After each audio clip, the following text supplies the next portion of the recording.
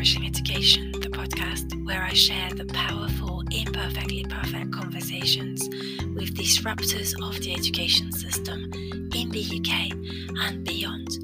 I would really like to encourage you to take a listen and see what's possible as I ask the question, how can we change the way we educate and parent our children and young people so that they can truly become flourishing, curious, lifelong learners and young adults. I hope you enjoyed these episodes as much as I've enjoyed recording them and creating them. Please do not hesitate to connect with me on LinkedIn, Fabienne Vels, and or on Twitter at FlourishingHG. And please let me know what's your favourite episodes or favourite part of the podcast. I look forward to hearing from you, and in the meantime, I truly hope you are thriving and flourishing. Wishing you a fabulous day wherever you are in the world.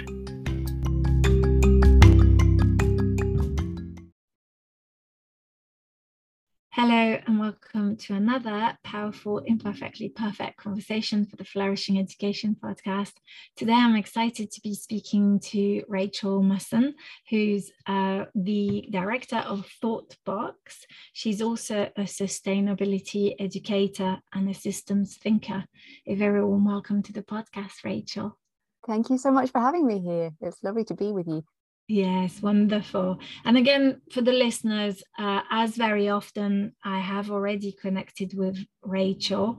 We had a previous conversation, and if it's anything to go by the conversation we've had, I think you're in for a treat in terms of her amazing work. So to get started, Rachel, would you tell us, like the listeners, a little bit more about you, so where you're based and how you got to creating ThoughtBox?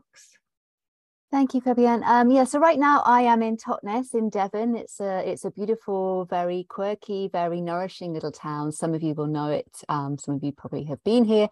I guess how I got into this, there's particular moments of the journey I could reference. One would be a film called Schooling the World, which quite significantly shifted my own journey in life. One would be Tanzania and the time I spent living out there and the deep learning and unlearning that formed part of my own journey.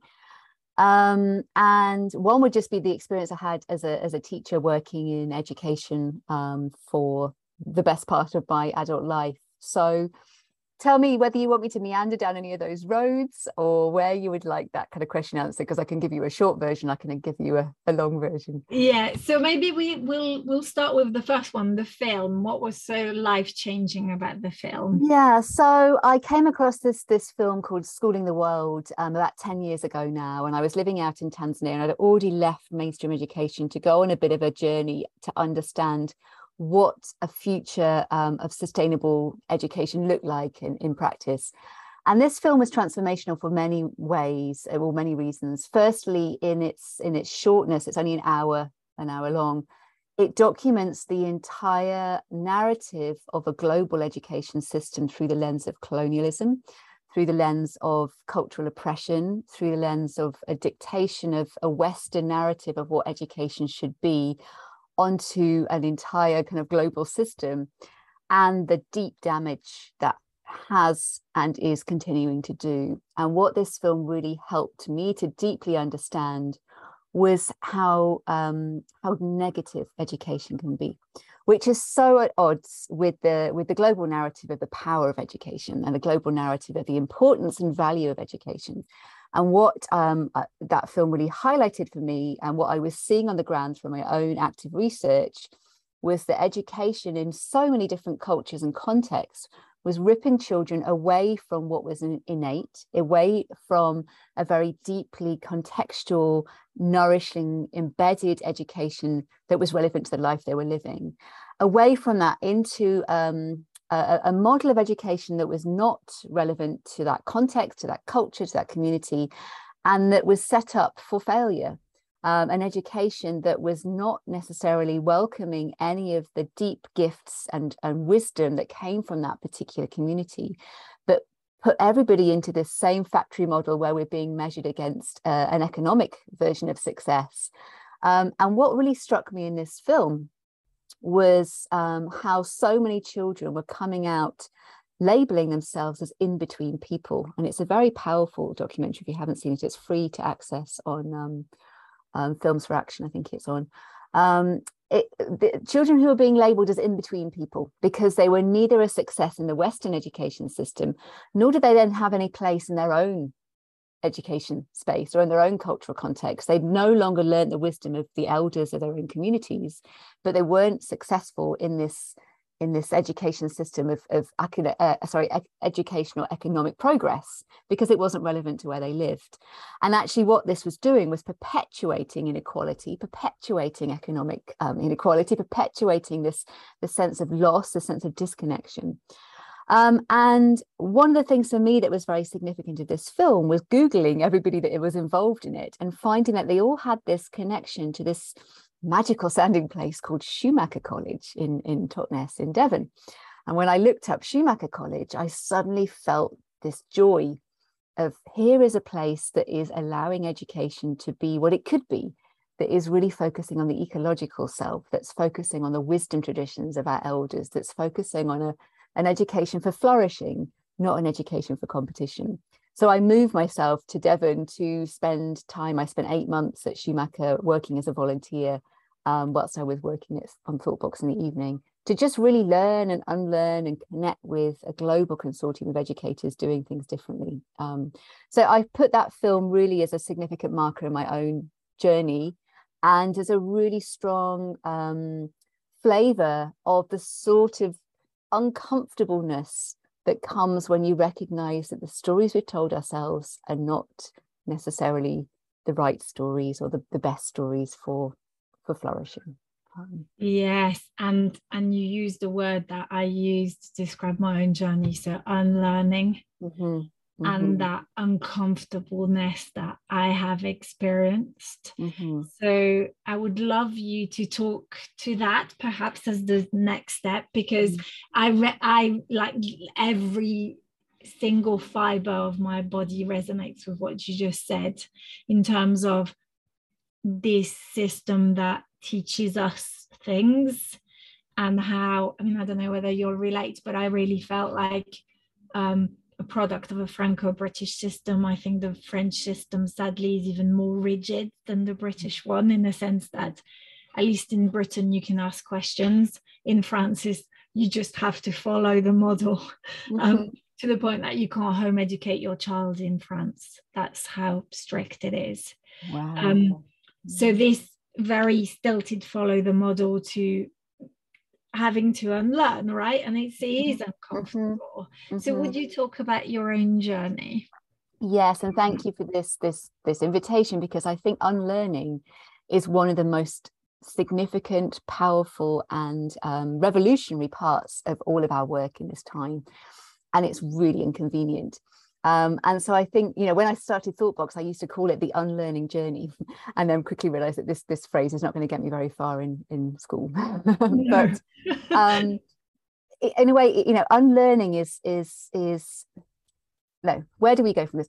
I think one of the biggest issues I find for so many of us in the world that we're living in and the challenges that we're facing is perhaps what can be seen as the perception gap, that we have been taught, for no fault of our own, to see the world and to see our place in it in a particular narrative. And those stories are very strong, and those stories are embedded across our media, our culture in Western, primarily Western cultures, in our narrative of success, our narrative of worth. And this perception of what the world is all about is so flawed. It's so removed from a sense of balance, a sense of wellness. They have come from various reasons through the Enlightenment period, through the agricultural industrial revolution, into this fast-paced narrative of progress, success, extraction, pollution, consumption, and has allowed us to have a false sense of understanding of what life is all about. And for me to suddenly realize that the way I've been taught about what it means to be human and what success and what life is all about was just a story, was hugely unsettling and hugely liberating at the same time, because I suddenly realized, oh, if that's just a story, that means there's other stories out there, and maybe some of those other stories actually make me feel good. Because to be honest, the story I've been told doesn't make me feel anything other than a failure, or a competitor in life's worth. And when I've really started to understand that, about 15, 20 years ago, I then had this great pleasure of looking at what other stories were out there, what other narratives existed about the meaning of life, the meaning of flourishing, the meaning of success, in inverted commas.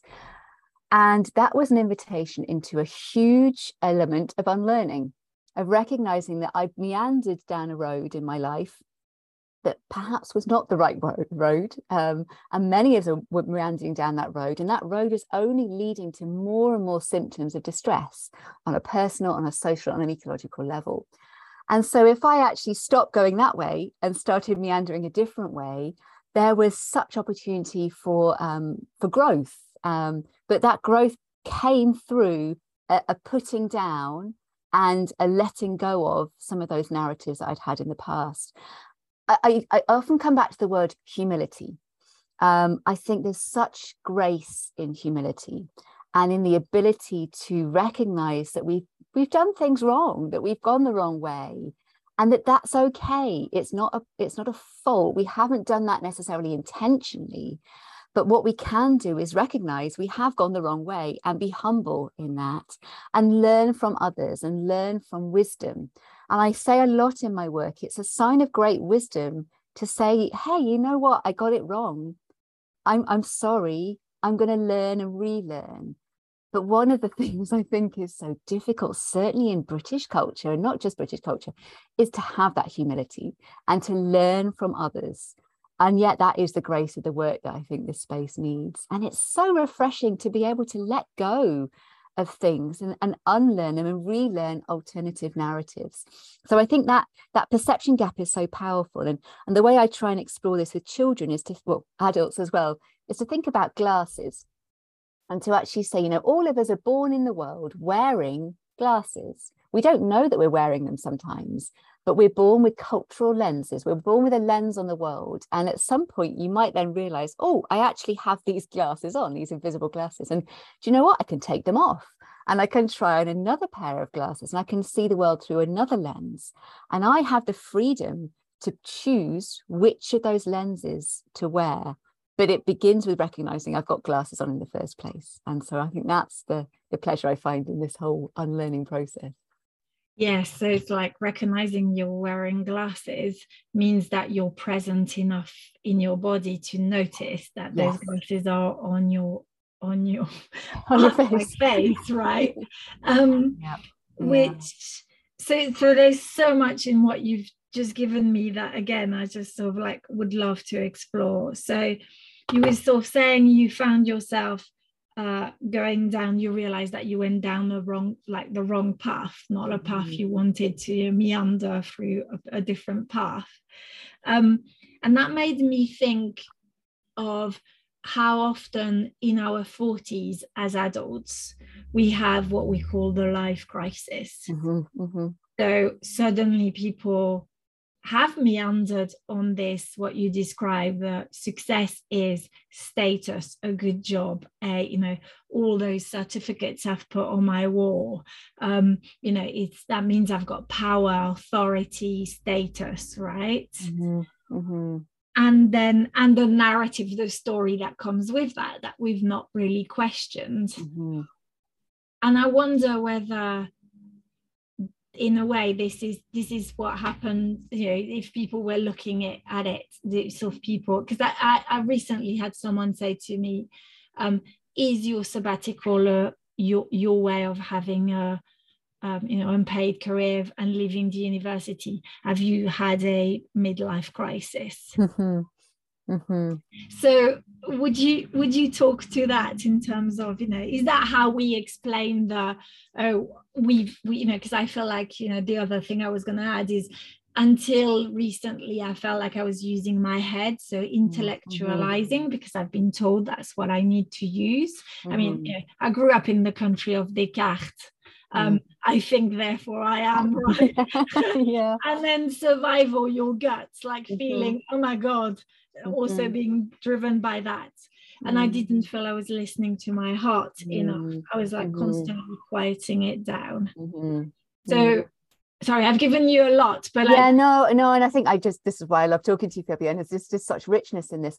There's two stories I'll tell here. One is about salmon, and one is about a picture I drew, because I think both of them speak to what this journey has been in a slightly alternative way to having a midlife crisis. And I wasn't quite in my midlife when I was having this sort of awakening, but the first one is a picture. So when I was doing all of this this work, this self-work, as well as this learning, and I was really deepening into an understanding of that process of unlearning that narrative shift, I sat for quite a few days and I drew this giant picture. I mean, I have a copy here, but we're on a podcast, so it's not much point in visually showing you, but I can share it with you.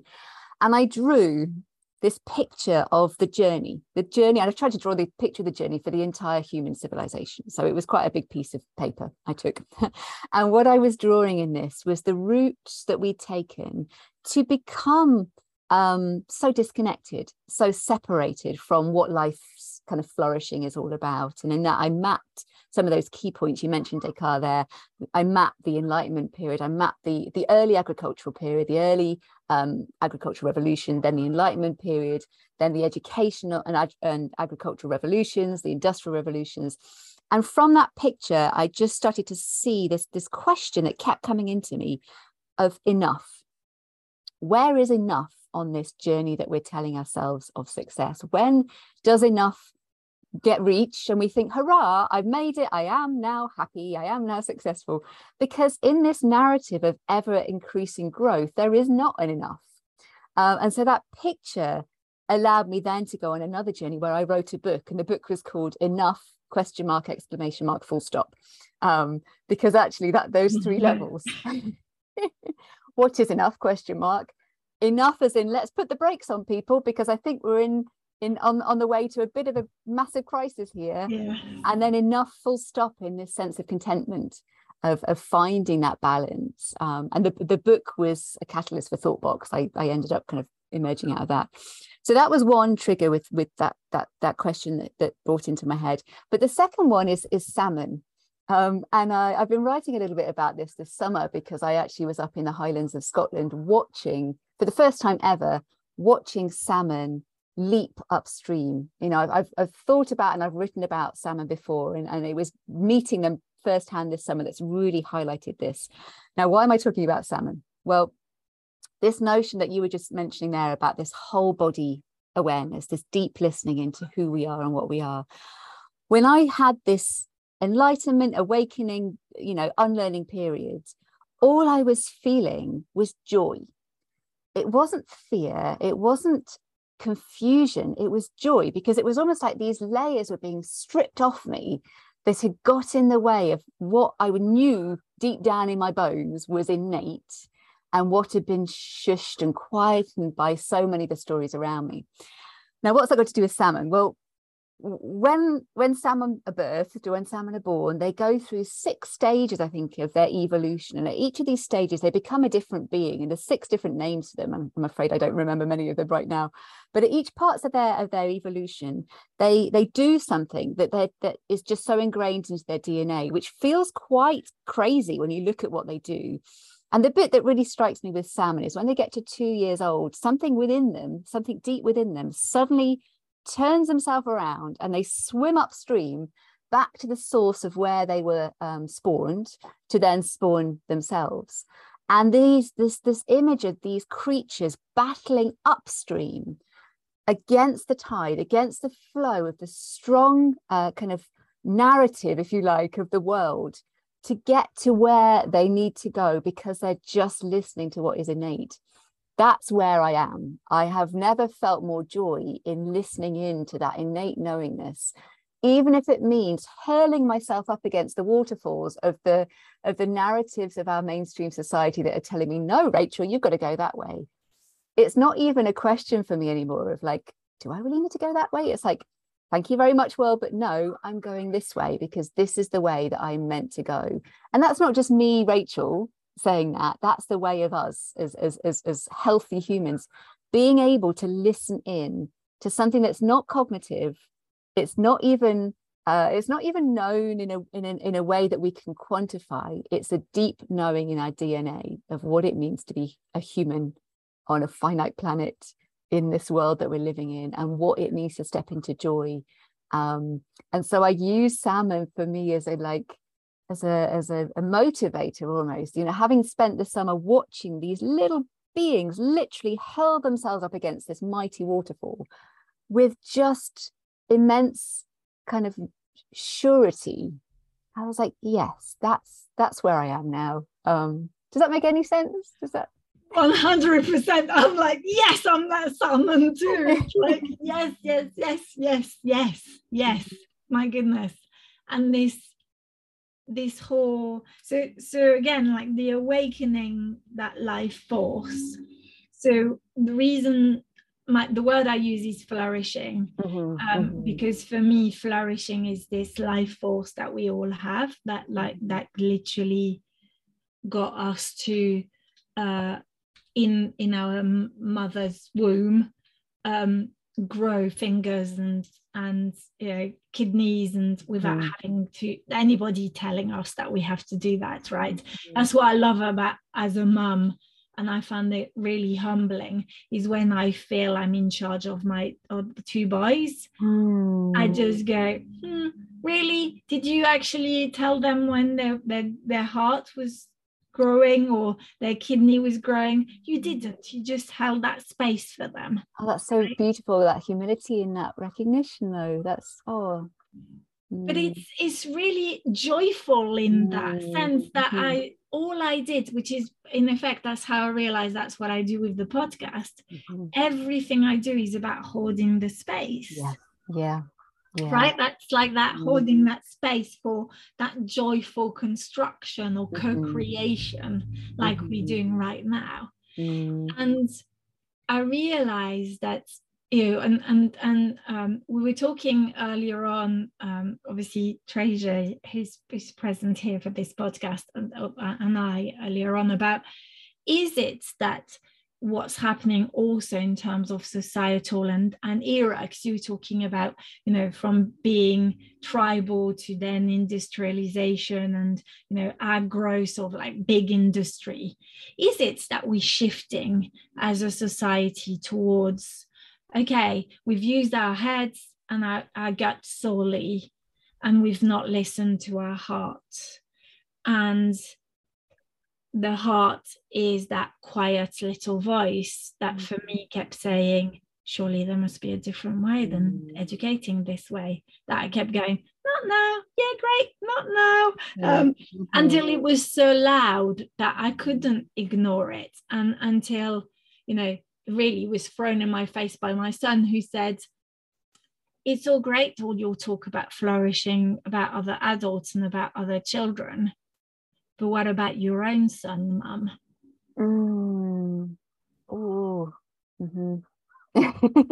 Exactly.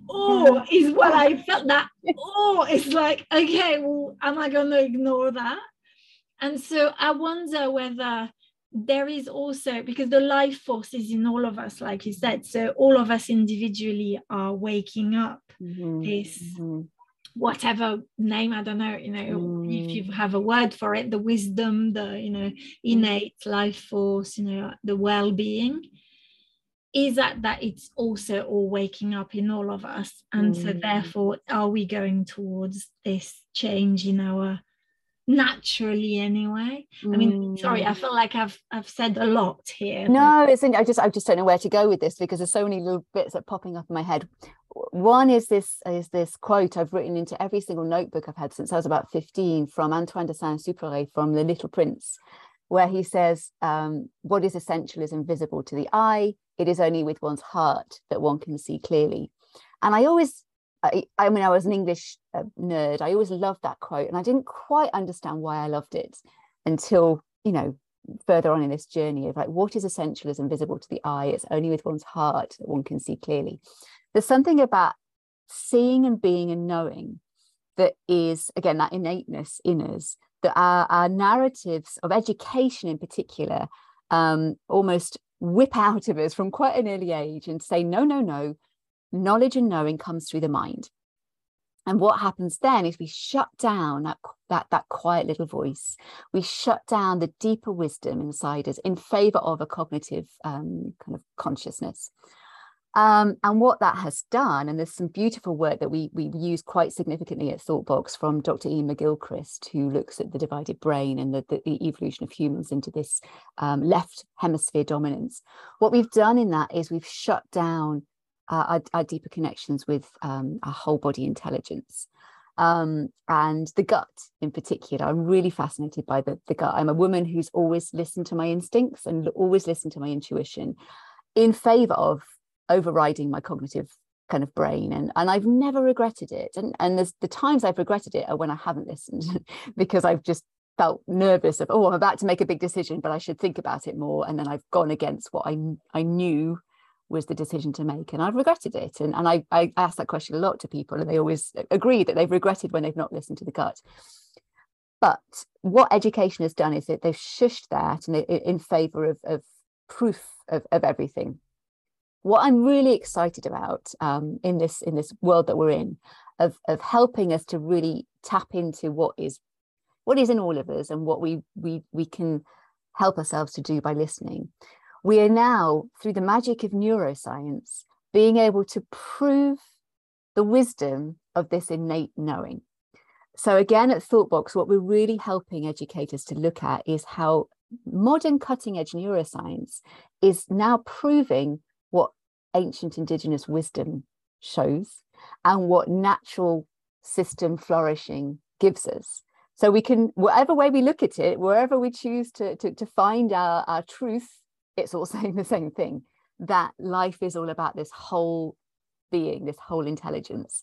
And I can talk more about that later. But the other thing that just came into my head there in terms of where we're at right now is this need to shift away from an education or a narrative really in society that's a telling, that tells us what success is all about, that tells us what achievement is all about, that tells us what we need to know, instead towards a narrative of enabling and allowing. And those two words are really at the foundation of my life and the work that we're doing, to be enabling and allowing individuals, schools, educators, communities to flourish. So when we're thinking about permaculture practices and we're thinking about gardening, a wise gardener knows that if they focus their attention on the soil conditions, then everything they plant into that soil will naturally flourish. But if they ignore the soil and they're kind of continually shoving things into unhealthy soil and just overwatering them or over pruning them or over prodding them and expecting them to flourish, they won't get anywhere. And so the invitation is to stop doing to, and instead to enable and allow each of those individuals to become. And the other thing, and forgive me if I'm going too far on a tangent on this one, so pull me back. The other thing it's perfect. It's obviously very clearly where it needs to go. So okay. The other thing that feeds into this narrative of where, certainly where I've arrived with the work of ThoughtBox and I've arrived in my own life, is what I would call, or I do call, the butterfly to caterpillar effect of our mainstream education systems. How when you think about little children are born with this innate sense of connection, of feeling deeply connected to their emotional intelligence, wisdom, the whole body intelligence. They know how they feel and they're very vocal about it. You know, children know when they're tired, they're hungry, they're grumpy, they're sad, they will tell us. Little children are innately connected to each other, that sense of deep connection as a social being, that we are part of social fabrics, we're deeply connected, we don't see difference, we don't see equality, we are just connected. And that deep connection that little children have to the natural world, that deep fascination, that deep love of everything that's around us. And that notion of being like butterflies, when we see children beginning their education journey, they are flitting and floating and joyfully dancing around learning. Learning is life. That word that I think for many parents is the bane of their life, of why is the most magical world, because it's a word full of curiosity and engagement and inspiration and awe and wonder. And children are full of that word because they're open wide to the beauty and the possibility of life. So I see that notion of butterflies when we have children going into school. And I call it the butterfly to caterpillar effect of education, because what happens over a period of time is that total joy and openness to life and living and connectivity is slowly, gradually cocooned into this sluggish narrative of conformity, of competition, of compliance, of regulation, of linear thinking. Yeah, sorry, I can see your reaction. It makes me feel really icky and like making me feel like I'm shrinking. It's like, sorry. It is. It's that shrinking of a self to fit into a mold of success, in inverted commas. And what we're doing there is literally clipping the wings of each of those individual beings to fit into the net of then the world that we're casting out. And that is not the fault of the educators. It's not the fault of the parents. It's not the fault of the children. It's the fault of the system. But in a way, the system is working wonderfully, because the education system in its kind of construct was designed to create a factory force to go into the factories and to actually create this conformity, this compliance, this regulated system of individuals being no longer individual, but just being a kind of robotic system. So the system is actually working really well. We need to perhaps think, is that the right system for us? And actually, is a system that hurts rather than helps most people in it really a system that we want to be continuing? And actually, is a system that clips the wings of all those beautiful beings that we're bringing into the world really a system that we want to be perpetuating? And yes, that's a hugely inconvenient kind of range of questions. And yet, let's listen to the wisdom in asking those questions, because I think I can ask most people, what's the point of school? And actually, when you really start to think about it, the answers are quite hard to justify, because the point might be one thing, but the outcome is a completely different thing. And I find sometimes these visuals of seeing in a very simple way. I perhaps have a little simple mind sometimes to just bring big ideas back down to earth. But having these little visuals of seeing what that looks like in reality, of thinking, do we really want to put all of our butterflies into caterpillars, helps to actually understand perhaps the bigger picture of what we're doing here. And I love this visual, because one of the driver of the podcast and the question is the question that I kept asking myself whilst I was managing the language provision for a big university, loads of students, and working with a team of 13 and watching my two boys being schooled. And I kept going, surely there must be a different way, because what I'm seeing here is the reason I see what I see with young adults at university, right? Yeah. So surely there must be a different way. And also the unlearning and the difficulty of that unlearning, almost like re-sprouting those wings, right? Yeah. And the challenge that represents, and the time, money, and space it requires. Surely we don't need to clip their wings. And what happens if we do? That's what I want. Like, right. So like one question is like, can we change how we educate and parent so our children remain those butterflies? Yes. Yeah. And there's something in that. Again, the reason I get so joyful about this work is it's not a new thing that we're doing. It's not an add-on. It's not an addition. It's not something we have to learn. It's something we have to remember. All of the answers, all of the wisdom, all of the narratives that we need for flourishing, we have inside each of us. We have it there. It's like you just said there, that the wings just need unclipping. But the other bit that brings me joy in terms of education is, what happens if we never forget? What happens if we don't have to go in an unlearning journey? We just simply don't have our wings clipped in the first place. So whichever angle I look at it, there's great joy, because the answers are in us and the direction is clear if we're brave enough to allow those wings to stay wide open. And for anyone who is engaged with children, who has been a part of seeing that innateness, that innate joy of life, or any of us who can remember how we felt when we were given that freedom to just be, will really appreciate that that is the magic of life. That is what it's all about, just enabling and allowing life to flourish. And as you were saying so beautifully when you were talking about your child, as you're birthing them, as you're growing them inside you, you're not consciously doing that. You have created within you the conditions to enable and allow that life to grow. And I get so excited at springtime when I look around the world and look at like a tree that is just sticks, knowing that inside that stick is this beginning of life, and that tree is doing nothing other than enabling, allowing each of those buds to burst, to flourish, to become. And that notion of becoming is so innate in our DNA. We don't need anyone to tell us what it is.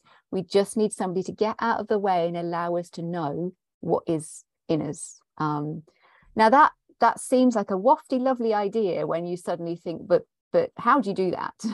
And that's the work, is how do we remember what it means to just allow life to flourish? And that feels quite scary, I think, to many people, because we've told ourselves we need systems, we need regulation, we need authority, we need autonomy, we need proof, rather than we need trust, we need wisdom, we need integrity, we need humility, we need collaboration. And yet lockdown was very powerful for so many people to actually think, is the world I'm living in, or is the life I'm living, really making me well? Is this really what I want to be doing for the next 20, 30, 40, 50, 60 years? Is there not another way of living? And so many people have acted on that little voice. And so many are now allowing these questions to become sort of a conversation. Yes, and it's that sort of like those narratives. So there's two things that have popped up that I'd love us to explore.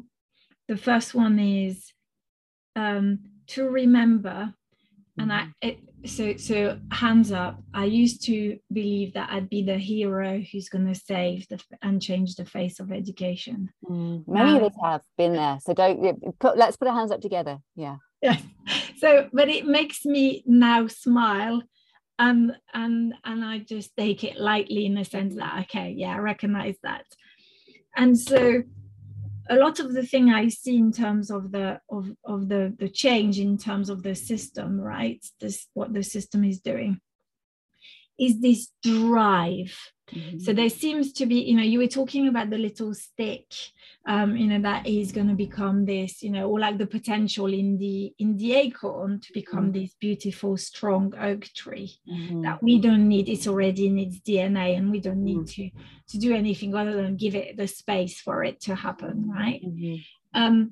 But I see in mainstream there, it's almost like we putting that stick on steroids to make it sprout and grow quicker and faster. And so I was talking to my friend yesterday about drive for self-actualization, or like that innate life force.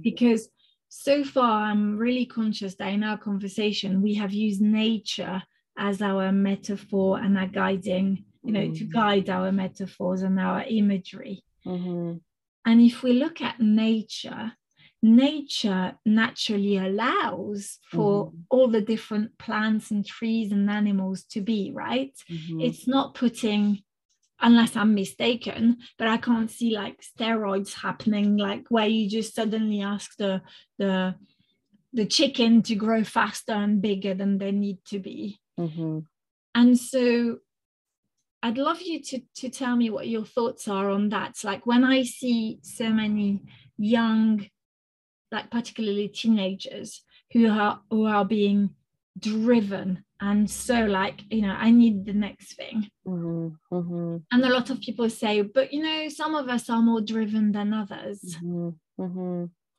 there's What's the answer to that? There's something in that as well. I just want to like reverse that back to when you were talking about acorns. So it's just making me think of this workshop I did with some 11-year-olds that I just got so joyful about, because we were talking about the acorn, and inside that acorn is an oak tree, and it becomes, and nature again gives it conditions to become an to become an oak tree. But what we were saying is sometimes, and quite often actually in life, and I was using my wording carefully because they were 11-year-olds, and I was trying to gently welcome them into this space. We were saying oftentimes in life we're told, even though we know we're an acorn, you're going to be a plum tree, you're going to be an avocado tree, or you need to be, actually more, it's more, you need to be an oak tree. But hang on, aren't I an avocado, or aren't I a peach, or aren't I a plum, or aren't I a hawthorn? No, you're an oak, and we're all going to be oaks, and here's how to be an oak. And I think that's what is happening. It's like not just the steroids, but actually they're not even allowing that innateness of who we are and that diversity of who we are to flourish. And so I just remember at the end of this workshop, everybody walking out and they were saying, I'm an avocado tree, I'm a plum tree. And it was like this little mini kind of revolution happening in the school. We were like, really, let's think, who are we? And let's hold on to that. If everybody's telling you to be an avocado or, you know, an oak tree, think, right, which one am I really? And hold on to that. So there's something in that notion of growth, because it's not just growing into the strongest version, the biggest, the best version. It's also making us grow into something that we're not, and it's not allowing diversity. It's not celebrating the need for an ecosystem of diversity, and the need for that reciprocity, and the need for that collaboration. And again, exactly as you're saying there, there's such wisdom in the natural world, but recognizing firstly that we are nature. I think that's so much of this work, and that's such an inconvenient thought for so many people. We're just a species, we're just the same as there's a lovely slide I use in a lot of workshops that shows that we've got 70% DNA match with a mouse, and with 50 or 60% banana. And people quite like that, but also get terrified by that, because it's just, we've elevated ourselves arrogantly. But that notion of endless growth again in the education system, pulling people away from what's innate, making them the best version, the strongest version. But the biggest flaw that I think not many of us actually ever allowed ourselves to question when we're in it, and I recognize there was a privilege I've had in leaving the system to be able to then look more objectively and kind of overarchingly at it. The recognition that the biggest flaw in education is 30% are going to fail before they even start. So in an average school, in an average classroom, in an average country, for example, in the UK, we have GCSEs. There are not 100% of A stars to hand out. There is only a certain number of A's and A stars to hand out, and then a certain number of B's to hand out, which means that no matter how hard you try, you are always going to be on a ladder of value. And so 30% of you will always have to get the failures. And so as a system, it's in just before we even start. So not only are we saying metaphorically, let's pump you all with steroids to get you to be the biggest, strongest oak tree that you can be, but by the way, when you've done that, a third of you will just be felled because you don't fit in the forest. You're not going to be a good enough oak tree anyway, because there's much better, bigger oak tree. So you can try for the next 11 years, but you'll always be second place, because and actually we only want the first place, by the way. So spend all this time pretending to be something you're not, and then we'll reject you at the end of it.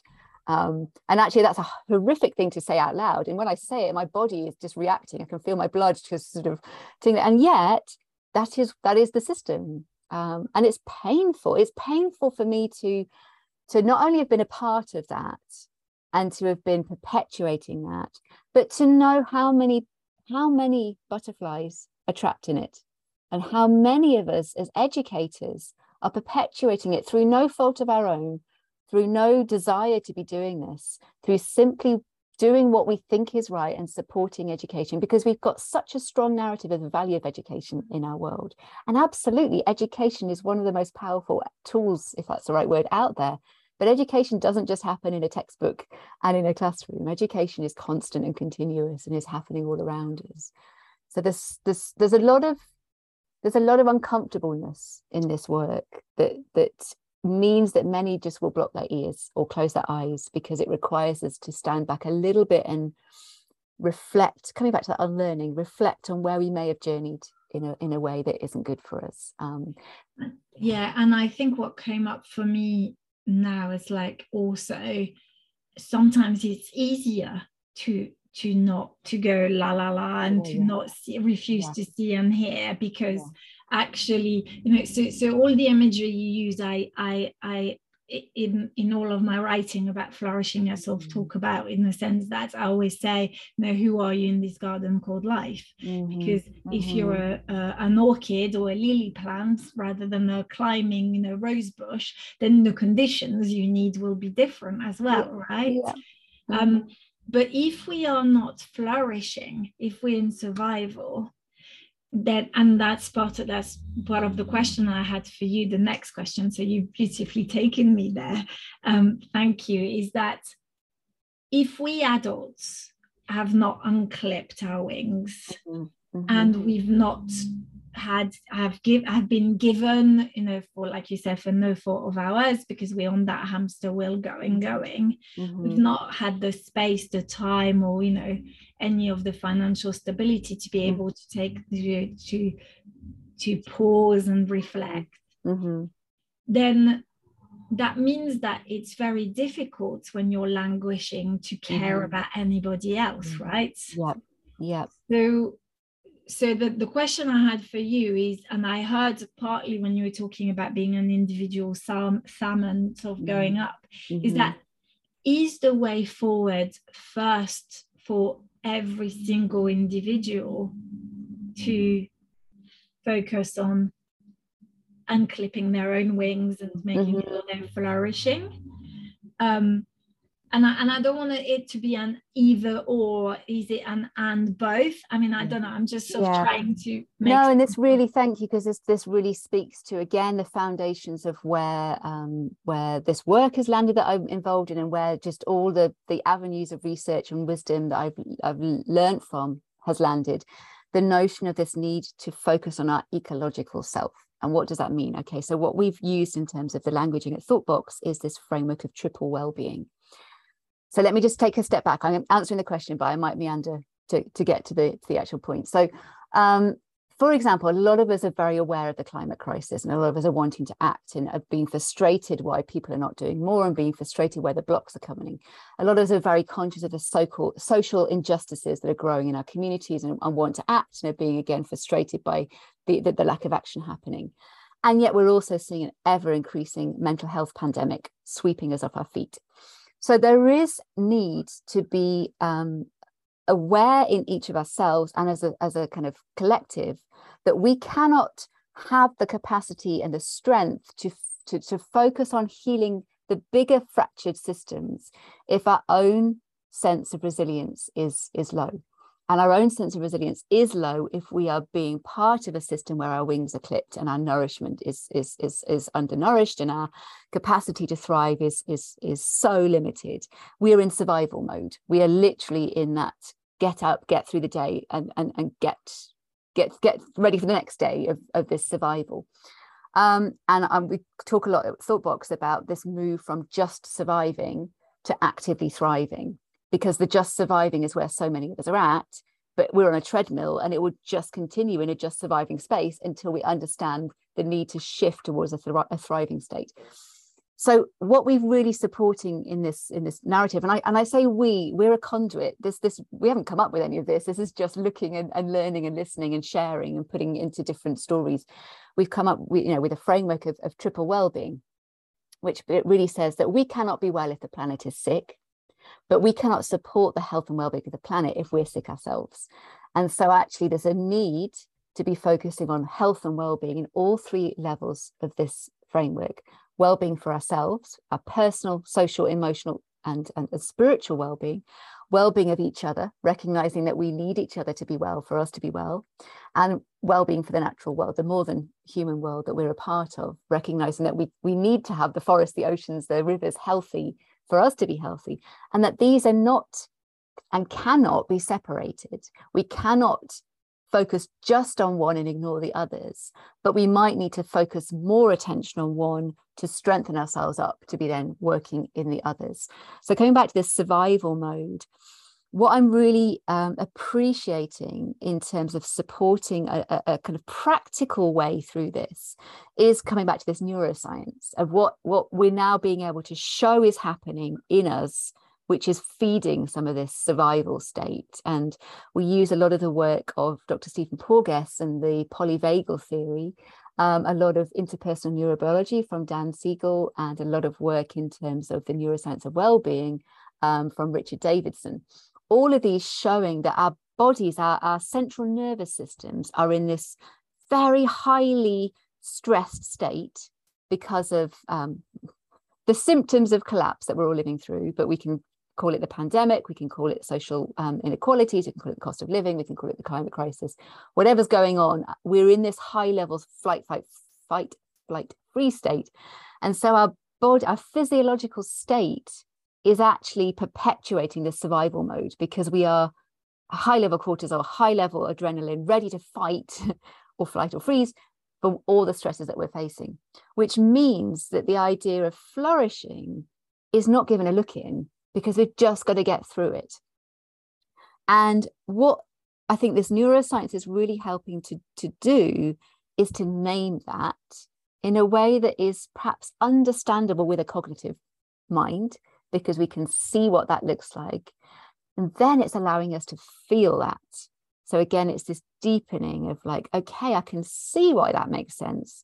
Let me just listen in a little bit to my body and think, oh yes, I have got that, IBS, or I have got that high heart rate, or I am not sleeping at night, or I have got, spots from anxiety, where we can start to see the symptoms in ourselves. And then we can go, oh, actually, I can feel the symptoms around me as well. And so there's something, again, I don't just feel that there's a luxury for some of us to get to understand this. I feel it's more in allowing us to look at what we're in.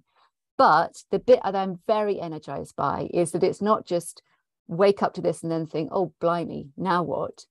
It's then tapping into what we can do to move towards a healthier horizon. And that first step is awareness. And so again, the other framework that we use at Thoughtbox, which again is not something we've come up with, we just use the language, is conscious care. Conscious care. So the first step in any of us moving from survival to thrival is being conscious, being aware of what isn't helping us to thrive, or where we're not feeling that we're thriving, of where we are in this fight, freeze zone. However that comes, it might just be that we're not sleeping, whatever that recognizing and being aware of something, and then caring for it. So that care space is an active verb. We're not just saying, oh, there, Rachel, sorry you're not sleeping, but you will do one day. We're doing something active about that. So how can I care for myself? How can I care for others? And how can I care for the more than human world?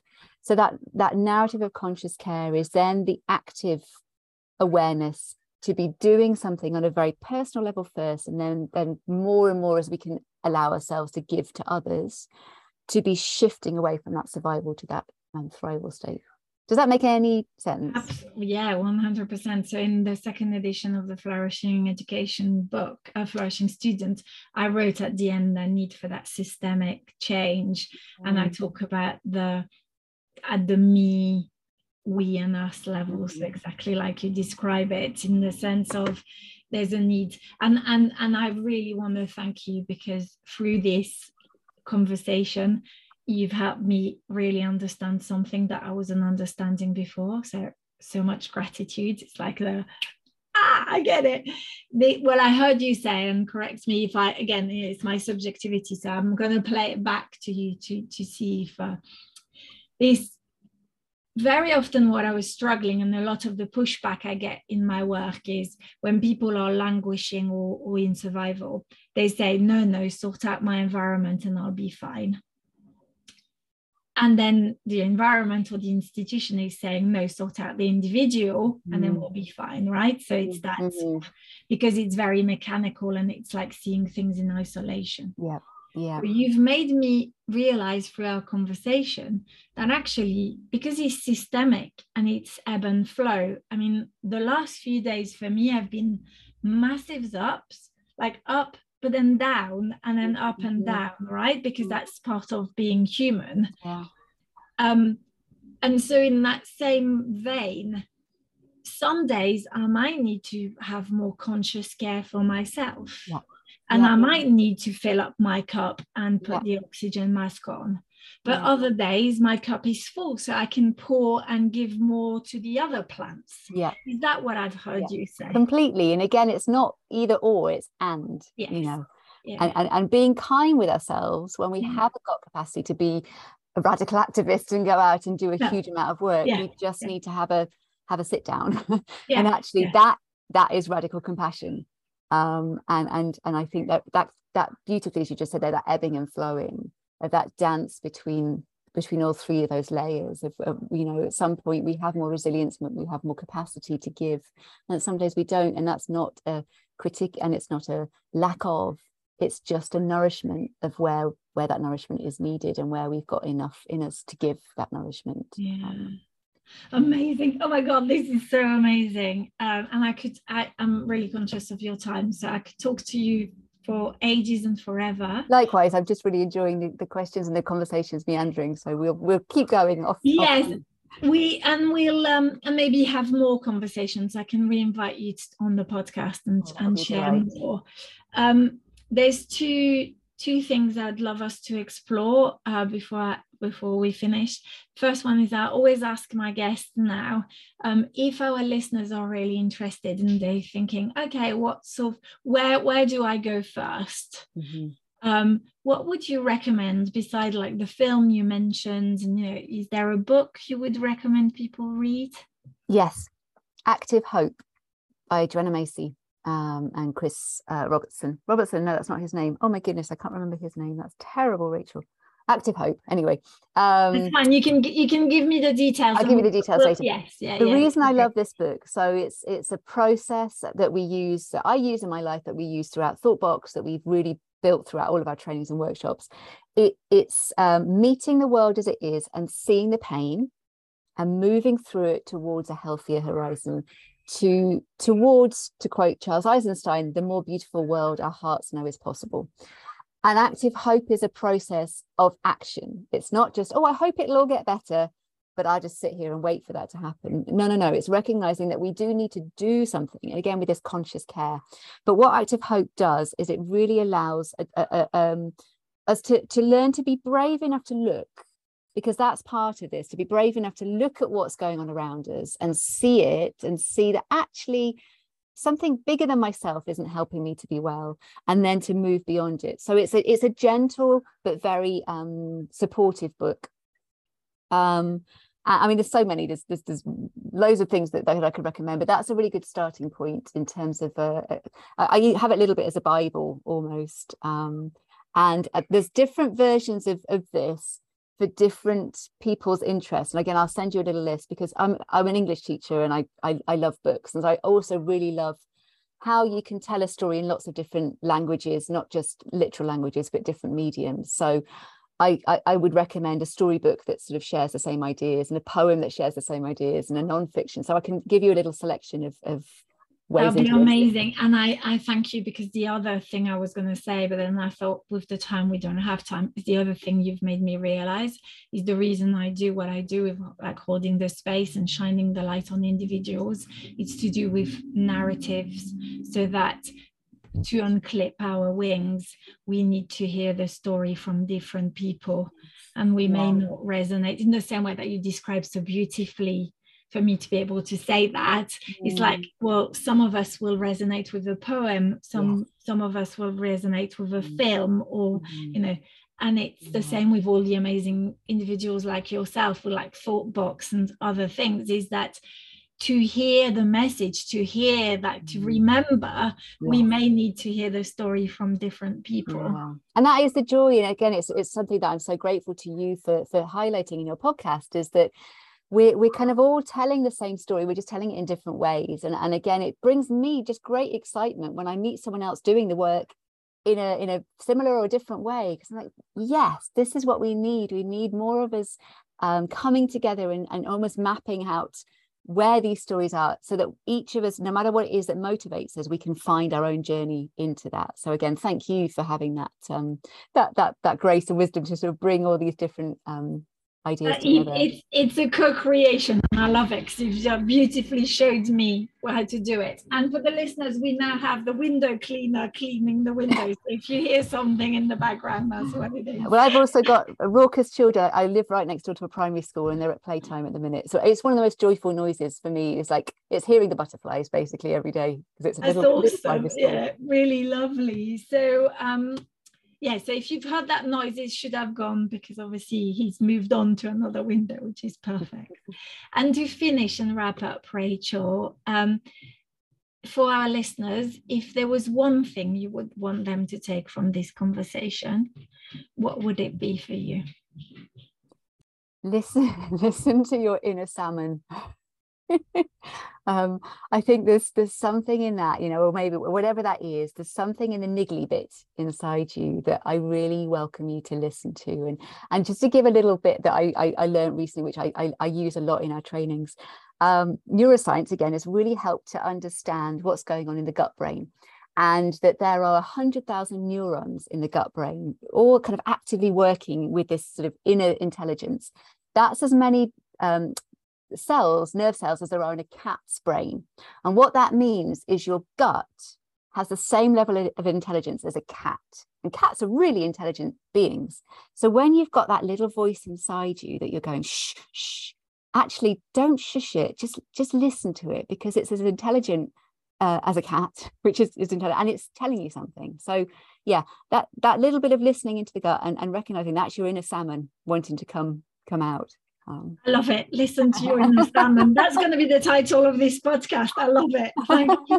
Thank you so much, Rachel. What a pleasure. Oh, pleasure's all mine. Thank you so much for these conversations. It's been a delight. Yeah, thank you.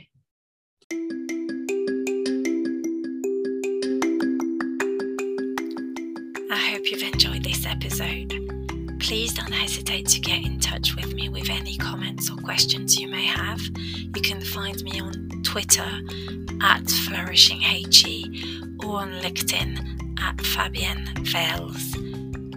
Please also like this podcast, as it's helping me promote it, and don't hesitate to share it widely with your friends and family. Thank you so much for listening and for your support.